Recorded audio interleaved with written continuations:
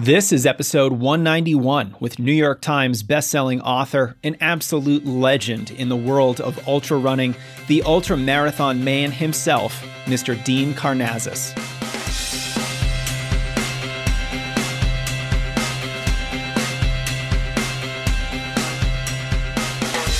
Welcome to the Strength Running Podcast. I'm your host, Coach Jason Fitzgerald, and the episode you're about to listen to is truly special. I'm joined by a leader in the ultra world and quite possibly one of the most inspiring people I've ever spoken with, Dean Karnazes. He's run hundreds of miles at a time, 50 marathons in 50 days, and experienced some of the most extreme environments in the world. You're going to learn a lot from this man. But before we start, I want to make sure we're all registered for the same race today. On this show, you can expect conversations between me and the thought leaders in the running industry to give you the knowledge, mindsets, and tools to get faster, stronger, and become a more capable athlete. Because if you truly understand the process of improvement, when you recognize knowledge as a competitive advantage and invest in yourself, you'll be a much better runner. Don't miss our YouTube channel where we have hundreds of videos on weightlifting for runners, injury prevention, how to run with better form, and a lot more. Go to youtube.com/strengthrunning, subscribe, and you'll see every video we publish on a weekly basis. And of course, if you've never visited strengthrunning.com, this is where it all started back in 2010. We've been helping runners level up their training, race faster, prevent more injuries, and get stronger. You'll find our award-winning blog, our free email courses, and the full library of training programs and coaching services to help you accomplish your biggest running goals. And please support our sponsor, Beam, who's helping me make even more episodes of the podcast for you. I've fallen in love with their products. Go to beamtlc.com and use code JASON to save 15% on your order on anything they offer. Now, I'm using their products almost daily right now, and I'm particularly fond of Dream, their cinnamon hot cocoa sleepy time mix. And if you sign up for a monthly subscription, that's already 20% off. So your discount ends up being 35% for your first month. Go to beamtlc.com, use code JASON at checkout, and improve your hydration today. All right, our guest today likely needs no introduction. He's an icon in the running community. He was named by Time magazine as one of the most 100 influential people in the world. He's an ESPY winner, a 3-time winner of Competitor Magazine's Endurance Sports Athlete of the Year Award, and recipient of the President's Council on Sports, Fitness, and Nutrition Lifetime Achievement Award. He is Dean Karnazes. Dean has done so many ultra-endurance races and challenges that I don't even want to offer a synopsis because it wouldn't do it justice. Nevertheless, if you don't know, he's run 350 miles in one go, a marathon at the South Pole, completed 50 marathons in 50 consecutive days. He's won the 135-mile Badwater Ultra Marathon in Death Valley, and he's on the podcast today to talk about his career, the sport itself, and what it means to run ultra distances. Don't miss his new book, A Runner's High, My Life in Motion, which is now available. I truly enjoyed my brief time with him, and I hope you leave this conversation more inspired than before. Without further delay, please enjoy my conversation with Mr. Dean Karnazes. Welcome to the show, Dean. Thanks so much for being here. Thanks for having me run by. Love it.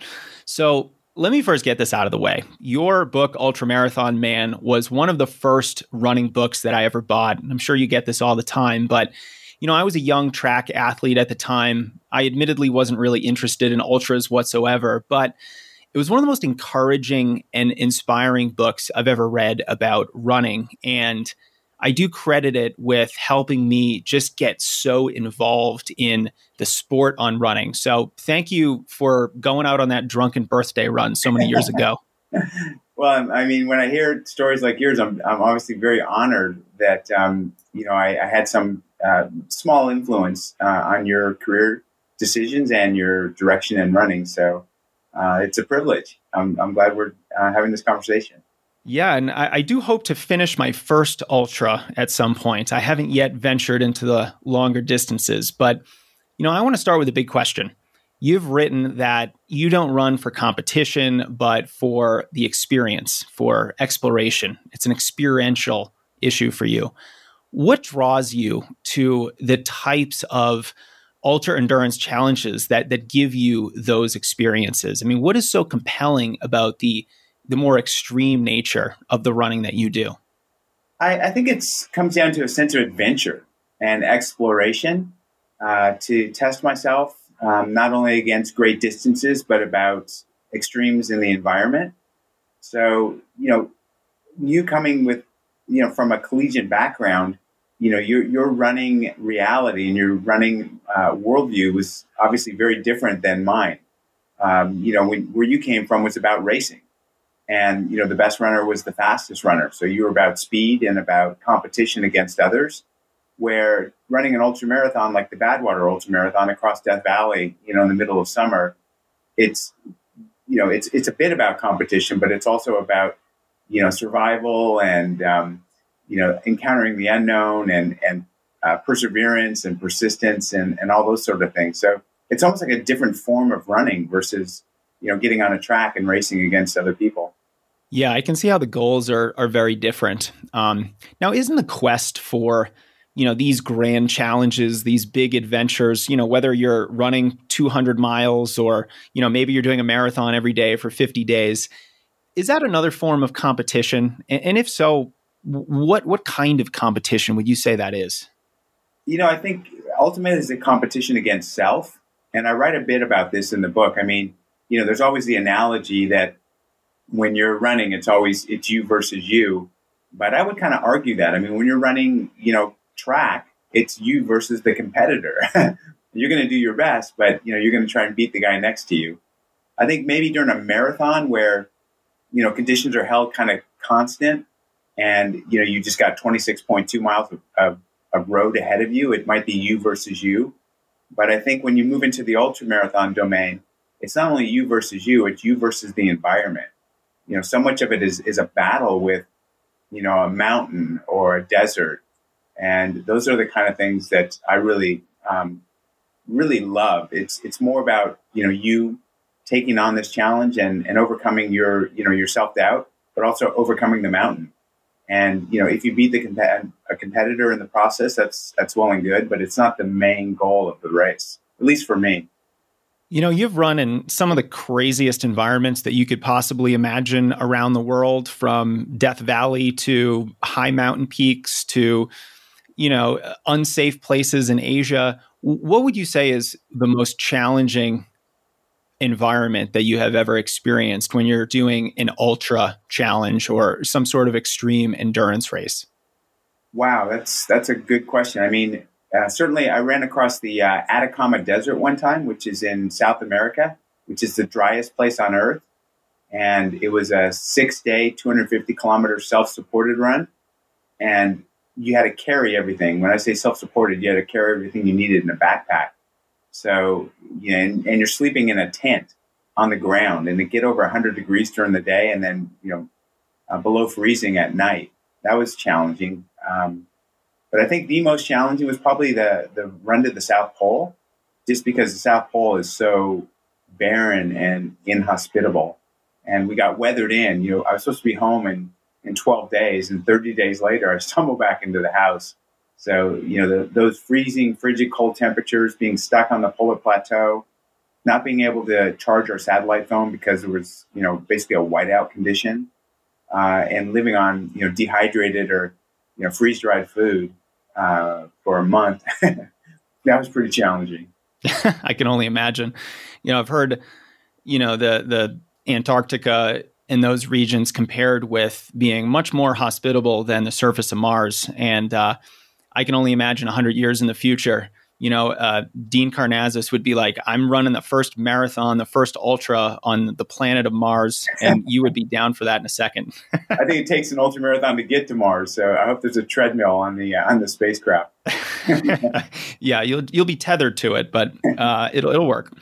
So, Dean, I'd love to veer off script a little bit. I have so many random questions for you. You've had such an incredible career, and there's so many little factoids and stories in your new book that I'd love to address. And I know we don't have time today, but you mentioned that you haven't really had an injury in your running career, and you've done some things that most runners could never imagine doing. Is that true? And what do you think the reason is for that? How would you maybe advise other runners on staying healthy when, running is a sport that does have a fairly high injury rate? Yeah, I'm like you said, I'm blessed or lucky not to have ever experienced an injury, and I think it has to do with cross training. So I do a lot of cross training, and that is, I think very helpful in having some muscle mass to support your running. I think just running is kind of a recipe for injuries. So I do a lot of cross training, both with upper body and on a bike. So I condition my legs. I also have pretty good biomechanics. My alignment is really true. I don't supinate or pronate too much. I kind of, I kind of run as a runner should. I always have. I always, what's in vogue now is kind of the midfoot strike, the slight forward lean, the accentuated arm swings, the quicker foot turnover. That's always how I've naturally run. But again, my alignment being good is just something that comes with, your genes. There's a saying that the best thing you can do as a long distance runner is to choose your parents well. So I encourage you to choose good parents with good alignment. Yeah, I think alignment is one of those interesting issues about running that, you can't really change. And I've had some conversations in the past with folks who ask me about my running form, and I don't have perfect alignment. And I don't think that should ever really stop anyone, but it is one of those things that you have to work around for sure. Have you adjusted your footwear? I mean, how have you worked around it? I'm curious. Yeah, so I pronate. Mm-hmm. I wouldn't say I over pronate because a certain amount of pronation is normal, but also my feet don't track perfectly parallel with each other, and I think that is one of the reasons why I've had trouble with very high weekly mileage levels. So every time I've hit 90 miles in a week, I get hurt. So I have to be really careful with not doing the mileage, overdoing that, and making sure that I'm doing a good amount of strength training just to make sure that, like you mentioned, you're strong enough, robust enough, resilient enough to really handle all the mileage that you're doing and all the impact of the running. But yeah, it hasn't really held me back too much. I've had a lot of injuries, but I think that has taught me a lot more about myself and about what I'm capable of and even what I'm not capable of, so it's all a learning experience, right? Yeah. And I mean, do you run most of your miles on a road, like a hard surface, or on a trail, or where do you do most of your running? I try to get on softer surfaces whenever I can and get in a lot of variety. So I do live in the city of Denver. So, I'm a city boy, but we have a lot of parks here. And there's a variety of surfaces within those parks, including my favorite, the crushed cinder path that is smooth and soft. It's great for workouts. It's great for easy runs. It's so versatile. I love it. Yeah, we have something similar called the California carpet, which is like pine needles on a trail. It's so soft and cushiony and wonderful. But I encourage people to run on trails when they can on natural surfaces, and also do a lot of hill work, which I do all the time. And I'm constantly climbing and descending, rarely running on flat landscape for very long. Yeah, I think there's a lot of value in that, in how it builds strength in a very running specific way. So if you want to be a strong runner, one of the best things you can do, of course, there's strength training, and that's important. You've mentioned that, but hill running on top of it, including that as part of your repertoire, not just as formal hill workouts, but just getting in a lot of varied terrain, and that's not just the surface that you're running on, but it's the elevation changes. So yeah, I love that. That's really great advice. I'm always saying how, running injuries are technically repetitive stress injuries. So let's try to reduce that repetitive stress. Let's vary the elevation. Let's vary the terrain. I think it's a great idea. Yeah, no. And, some people say to me, well, I live in the Midwest, we, we don't have hills. And I say, get into a stadium and run stairs. Running stairs is a good hack for hills. Yes. And I have some coaching clients who will, they live in Florida, not too many hills in Florida either. And they'll go into a parking garage and run up the incline on the ramp. Now, I'm always like, be very careful. That seems kind of dangerous to me, but they know the parking garage and I trust them to be safe. What about the exhaust? I know that doesn't seem very healthy to me either. Yeah. But Dean, thanks for allowing me a little bit of a detour there. I want to get back to your book because is just really great. And I think one of the amazing stories that you tell in the book is kind of, you ran your first ultra in 1993. And that was probably when everyone thought you were nuts for running even a marathon distance. Back then, ultras were so incredibly niche. And I'd love to hear you speak a little bit about the changes in the ultra running scene because, you were just such an early adopter and the sport has exploded in popularity, but also just in the performances in the last, say, 5 to 10 years. So what really has changed? Yeah, I think that in 1993, when I ran my first ultra marathon, there was something like 3,500 finishers of an ultra marathon in North America. And last year, there was something like 135,000 finishers. So the sport has, it's blossomed, it's exploded, if you will. The growth has been phenomenal, but it's still, when you think about it, it's a very small base of people. It's 135,000 finishers in North America, where, just in the US alone, there's about 600,000 finishers of the marathon. And then if you look at like a 10K, there was, close to 7 million finishers. So it's still a very niche sport, but it has grown up in a lot of ways. One way you mentioned is the competitiveness. And, when I started doing it, I was a surfer that was drawn to adventure. I used to love surf safaris, and I kind of saw ultramarathoning as another sort of safari. And I didn't have any formal training. I mean, I ran competitively in high school when I was a freshman, and that was it. But now, as you've seen and you mentioned, there are, world-class collegiate runners. There are Olympic qualifying marathoners that are getting into ultra running, and they're just crushing it. I mean, it's almost every ultra has a new course record set, almost without exception. And that's because the depth of talent now is phenomenal. And it's more competitive than ever. But that said, I still think that most people do an ultramarathon for the experience, not to win it. I still think it's a very small percentage of the ultramarathoners that are, at the front of the pack and are competitive. Most people are in it to either achieve their personal best or just to take on some new challenge. And I think that's the beauty of the sport. I think that, if you go to like the Boston Marathon, when you see someone, the first thing they ask you, what's your goal? It's all about time. Where, if you talk to someone who ran the Hard Rock Marathon, I mean, the Hard Rock Ultra, the question is, did you finish? Did you make it? And that's, and you look at a race like the Barkley Marathon where, very few people ever make it.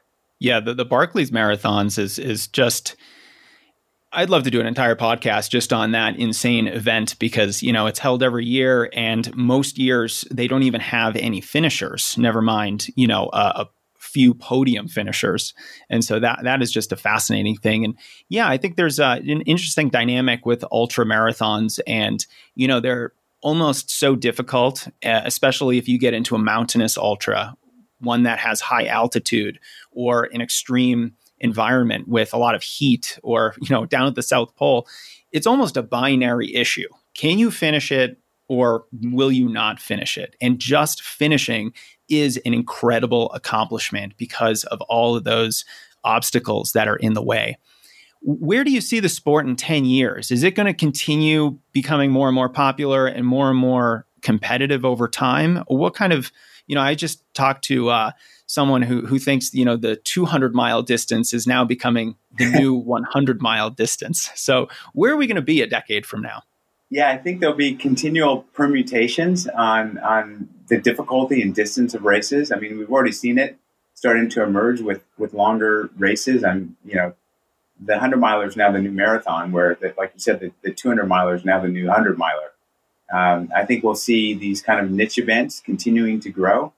I think we'll see a lot more adventure, type events. Like I mentioned the Atacama Desert Crossing, which is part of the Four Deserts series. They put on these races in these, like the Gobi Desert, the Sahara, Antarctica.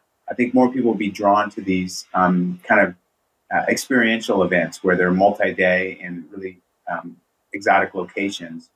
I think that mainstream ultramarathoning, the records will continue to fall at, races like the JFK and Comrades. And I think that, the sport hopefully will not grow up too much. I mean, we saw a lot of consolidation in marathoning. Marathoning used to be kind of a mom and pop sport because the races were all independent. And then, big organizations like rock and roll came in and they kind of consolidated everything. If you look at ultra marathoning, there's few, coordinated series. Most races, again, are just, someone saying, hey, I want to do a race here and, opening up entry and getting like 40 or 50 runners. And that's kind of magical. I hope that never goes away. Yeah, there's a certain close-knit, tight community feel at a lot of ultra events. And, while I've never finished an ultra, I did start one a few years ago and unfortunately had to pull out of it. But, just the vibe at an ultra is so different than what you would experience at a park run or a major marathon or another type of race. Because, the people there, everyone is doing something so incredibly hard. And there's this recognition that, there's no couch to 100-mile training plan available. Everyone there has put in such a tremendous amount of work. And it feels like there's a collegial atmosphere and everyone's very respectful. I love the ultra scene. I love the fact that, it turns into a party after the race. There's beer around. There's so much junk food. I've never seen something, like that after a normal race. Dean, if you were to make your own race, I would love to see a Dean Karnazes race, but, where would it be? What would it look like? How would you challenge the athletes? You've done so many different types of grand adventures around the world. If you were to create your own race, what might that look like? Yeah, so I'm actually part of a race called the Golden Gate Trail Classic, which is happening here I live in a place called Marin County, which is just north of San Francisco. So it's a race I helped conceive, and it starts in San Francisco. So to me, a really celebrated race it'll be a hybrid of kind of like involving masses of people as well as getting out into the wilderness. So this race has a 100-kilometer, a 50-kilometer, a marathon, a half marathon, a 10K, and a 5K. So there'd be distances that are approachable to everyone. So it's not just for elite athletes. The cutoff times are really liberal. For instance, you have 24 hours to finish the 100K. That encourages more people to try it and not be so intimidated because they can go slower and not get cut off. But it would start starting in San Francisco, so there'll be a lot of people there. And then it runs across the Golden Gate Bridge up into a place called the Marin Headlands, which is very remote and very isolated. And you run up to a place called Mount Tamalpais. So you run up a mountain, and now you're in the forest, essentially. You go through Muir Woods and you're by yourself, and then you come back across the Golden Gate Bridge and you're once again in humanity. And the Finish Festival and the Start Festival are all in the same place. So you kind of intersperse people that have run shorter distances like 10Ks with people that just finished 100K. And that sort of hybrid event where it really unites people is something that I really have strived for in helping to design the Golden Gate Trail Classic. What I like about that is that, because it's a hybrid event, because you have shorter distances and, it starts in a place that isn't so remote. So, you don't have to drive 4 hours somewhere, from typically where you live. It's almost like you're exposing more runners to ultra marathon distances. Typically an ultra marathon won't have any sub ultra distances. It will only be the 50K, maybe a 50-mile or 100K distance, and then maybe a 100-mile distance. And I think what you're doing is great because it's putting, half marathoners, it's putting shorter distance folks in proximity to that ultra scene. And I feel like that is, almost intoxicating. You start, because I moved to Denver, and just being near the mountains, being near some of the, the ultra scenes and some of the runners hanging out in Boulder doing, epic runs outside of Boulder, Colorado, just being in that proximity. A year after moving, or actually less than a year, I was registered for my first 50K. And I think that there's real value in making it more accessible and in almost just putting it in front of runners. You don't have to race it. Come run the half marathon, but let's see how amazing these runners do. Let's watch how happy they are as they come to the finish line. And that is a really good gateway drug to the ultra marathon distances. Yeah, I agree. And I think it's good for everyone because I think the ultramarathoners have a new appreciation for what they're doing. I mean, when you're an ultramarathoner, you get kind of close to the subject matter. And you talk to other ultramarathoners, oh, I'm going to run 100K next weekend, or I'm going to run a 100-miler in a couple of weeks. It just kind of rolls off your tongue. But sometimes you lose perspective on how insane what you're doing really is to most people. So I think that it cuts both ways. And to me, the more people that get into running, the better. I don't see any downside to more people taking up running. I think it improves the environment. I mean, people that are outside and running are more environmentally conscientious. I think running's humbleizing, right? I mean, it kind of whittles down your ego in a big sort of way. Running's very uniting. I mean, there's so many things, especially nowadays, that divide us, be it the color of your skin or the God you worship, the language you speak. These things divide and separate us, but running is a commonality we all share. It's something that unites human beings, and it's beautiful in that way. So I'm really an advocate for just getting as many people as we can into running. Beautifully put, Dean.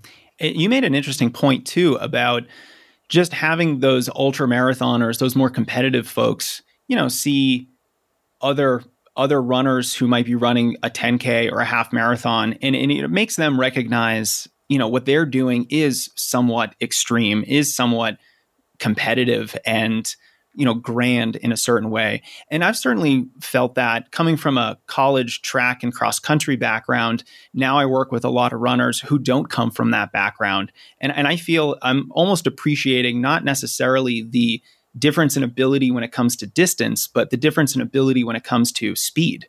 And so I've really felt that at a personal level with my ability to relate to the running community and really have empathy for folks no matter where they are on that running journey. And I think that, like you said, only helps the broader running community. Yeah, and it's funny. I think that a lot of collegiate runners like yourself don't even know this whole other kind of side of running exists, this ultra marathoning side. And I talk to, competitive collegiate runners all the time. And if they come out to an ultra marathoner, they're just blown away by an ultra marathon because it's so different than their running experience, right? I mean, you're trained, you know what it's all about. You went through it. It's all about speed. It's all about competition. It's all about the team. It's about your uniform. It's about all these things. Where when you go to an ultra marathon, it's just almost like a different sport. And thankfully, I run both shorter distances and long distances, so I've kind of seen them both and kind of realized the difference in kind of the mindset and everything about an ultra marathon is so different than a college race, right? And to me, it's eye-opening for a collegiate runner to come to an ultra marathon because they see that, wow, this is almost like doing something different than what I do. Yeah, and I agree with you. I think it is a different sport. I think, to say that running is one sport and you have a 100-meter track sprinter versus a 100 or 200 miler ultra marathon person, those are very, very opposite ends of a very large spectrum. And I would argue that the skills required for those different activities almost make them into different sports. So yeah, there is a certain appreciation for it. And I remember, here's how running can humble you. I remember looking at some results for, 50K ultra marathons and thinking, I should be able to do that. That is so easy. The winning time is like 8:45 mile pace. And wow, was I wrong? That is so hard because, the altitude, the elevation changes, the absolute brutal nature of the technical trails. And so it is a very humbling experience to even attempt an ultramarathon, particularly if you're dealing with some of the more extreme terrains and environments. Yeah, and it's very difficult to compare results from different races for that very point. I mean, some races are flat and fast, 50Ks, where others are, very hilly. So you can't say, I ran a sub 3 50K on a hilly race where you can on a flat race. So it's hard to say, here's my 50K PR without qualifying how much vertical, there was in that particular race. It also, you can't even compare year over year with a race like the Badwater Ultramarathon because, 1 year it might be 131 degrees with a 25-mile-an-hour headwind. Another year it might be a cool year where it might only get up to 119 and no wind. So it's going to be a faster race. 119 degrees. That's a cool year. It's 119, but it's a dry heat. It's a dry heat. Yeah. I'm here in Denver, so we know a dry heat. It's not nearly as bad as, the East Coast. That's where I grew up and where I did most of my running. And that has its own challenges. But Dean, I'd love to, looking back on your career, do you think that you benefited from maybe a bit of luck when you first started running? So in other words, was it inevitable that you became an ultra runner like you have? Was it only a matter of time until you did this? Or are you just so grateful that a certain twist of fate brought you to where you are today? Yeah, I think it's a combination of both. A lot of people hear about an ultra marathon, but maybe it never piques their interest. When, I came across two guys that were training to run a 50-mile race, it so expanded my perspective on what is humanly possible. I didn't think a human could run 50 continuous miles. And I was very curious about it. Like, where are the hotels? I said, along where? Where are the campgrounds? Where do you stop? And this guy said, no, the gun goes off and you just run and you stop when you reach the finish line. And I thought, that is insane. I've got to try this. Like, that sounds so wild to me. So I was receptive to the message, but I was also very lucky to come across the message. Yeah, it's interesting to look back and just see, those little pivot points in your life that bring you to certain major decisions, your decision to run your first ultra marathon, your first race. I showed up to the first practice of cross country thinking that I would high jump because it was like track. And it's just amazing to me through a stroke of luck that I ended up sticking with running. And if I didn't, it would have been so easy to quit as a 13, 14-year-old freshman in high school. And I just wouldn't be here today doing what I'm doing. So it's always interesting to me to look back and see, what some of those pivot points were. And to your point, I like to say every runner has a story. And I think every runner does. I mean, I think you just illustrated that point. Every person who runs knows when they got into running. They know that inflection point where, I decided to try it and I really liked it. Or my buddy said, hey, come out and run with us or something like that. Or I heard about this race and I thought there's no way. So every runner's got a story. And that's how I started writing my books. I just thought, tell your story, because your story is a story that every runner can relate to. It might be a different story, but everyone knows exactly when they got into running. And you just illustrated that. Yeah, it's a funny thing, isn't it? Every runner, it's almost like, you remember some of the best moments in your life. You remember the traumatic moments in your life. And, looking back, you end up thinking to yourself, was my first race or that first run I went on, was that a great moment in my life? It probably was a little bit traumatic at the same time, but I'm glad I remember it and I'm glad I'm here.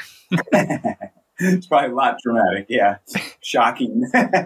I don't forget my first run ever. I could not finish 3 miles and my legs felt like they had been put through the meat grinder afterward. And so, yeah, it's just one of those things where, 22 years later, you're still thinking about it.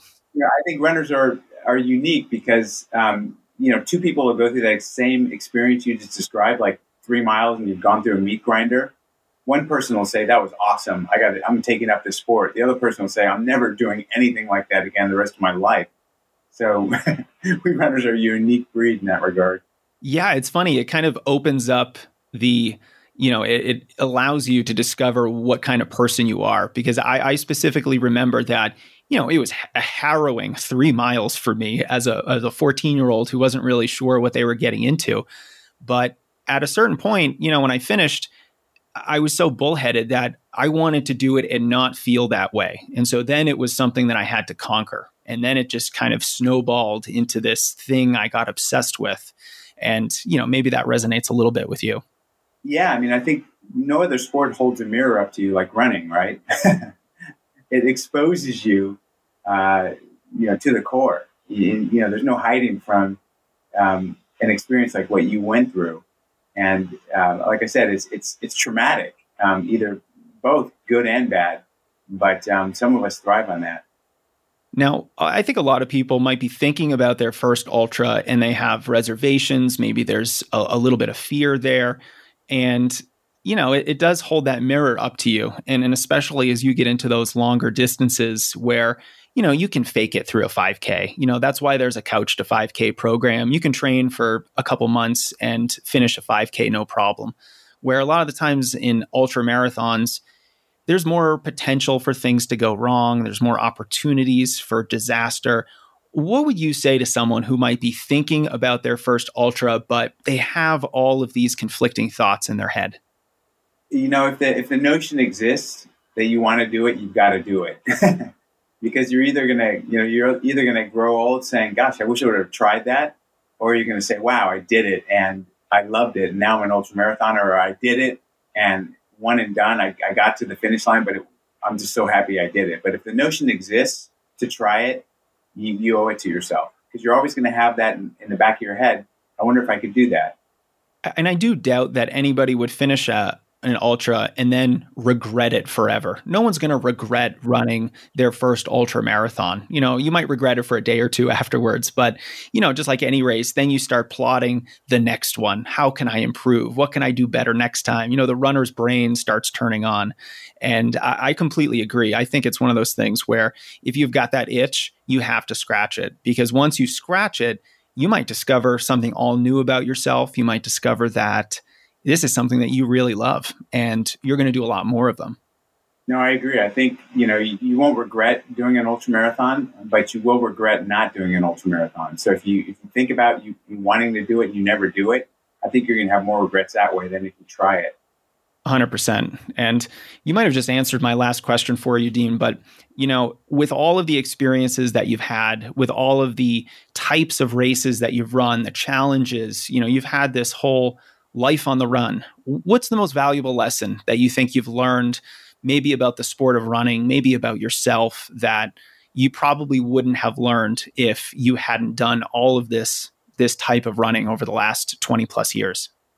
That, there's a saying in Greek, "O Ptolemon Nike," that means "who dares wins." I think if you dare and you try and you sign up, you're a winner.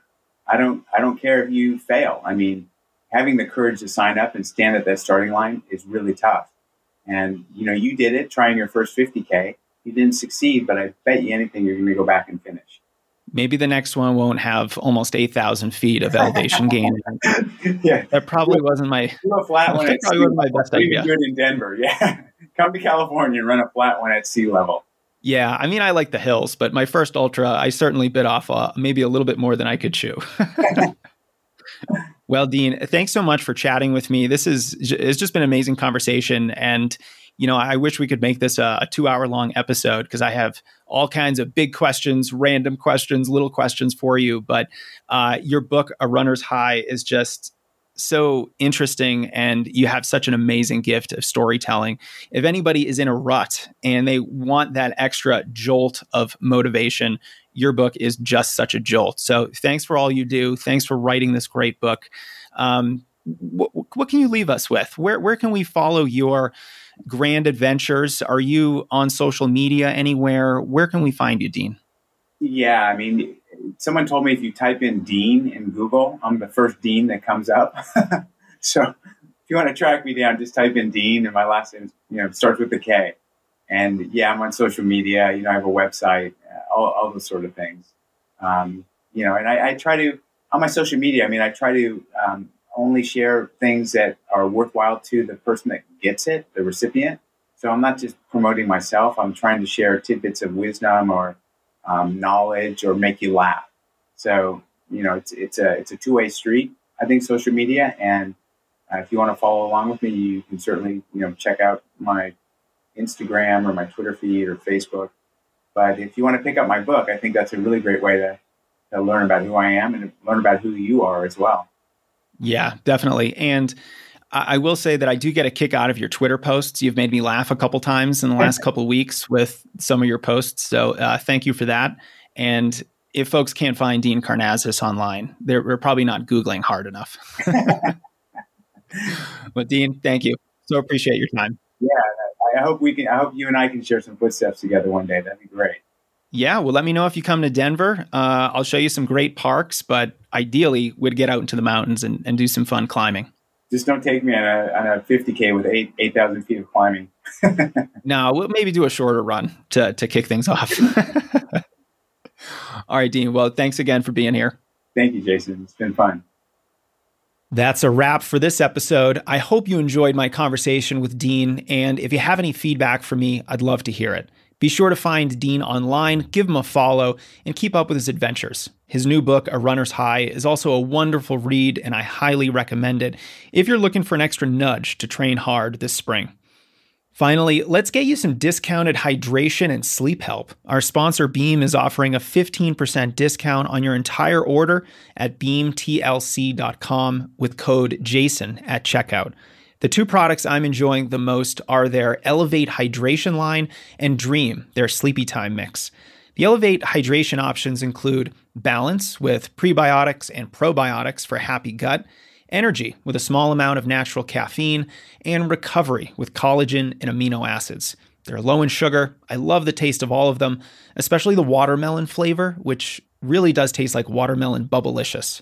If you're a 90s kid, you know what I'm talking about. And I love that they use responsibly sourced ingredients. Now, Dream is very different. This is a powder that tastes like hot cocoa with a wonderful cinnamon flavor, and it helps you get a better sleep.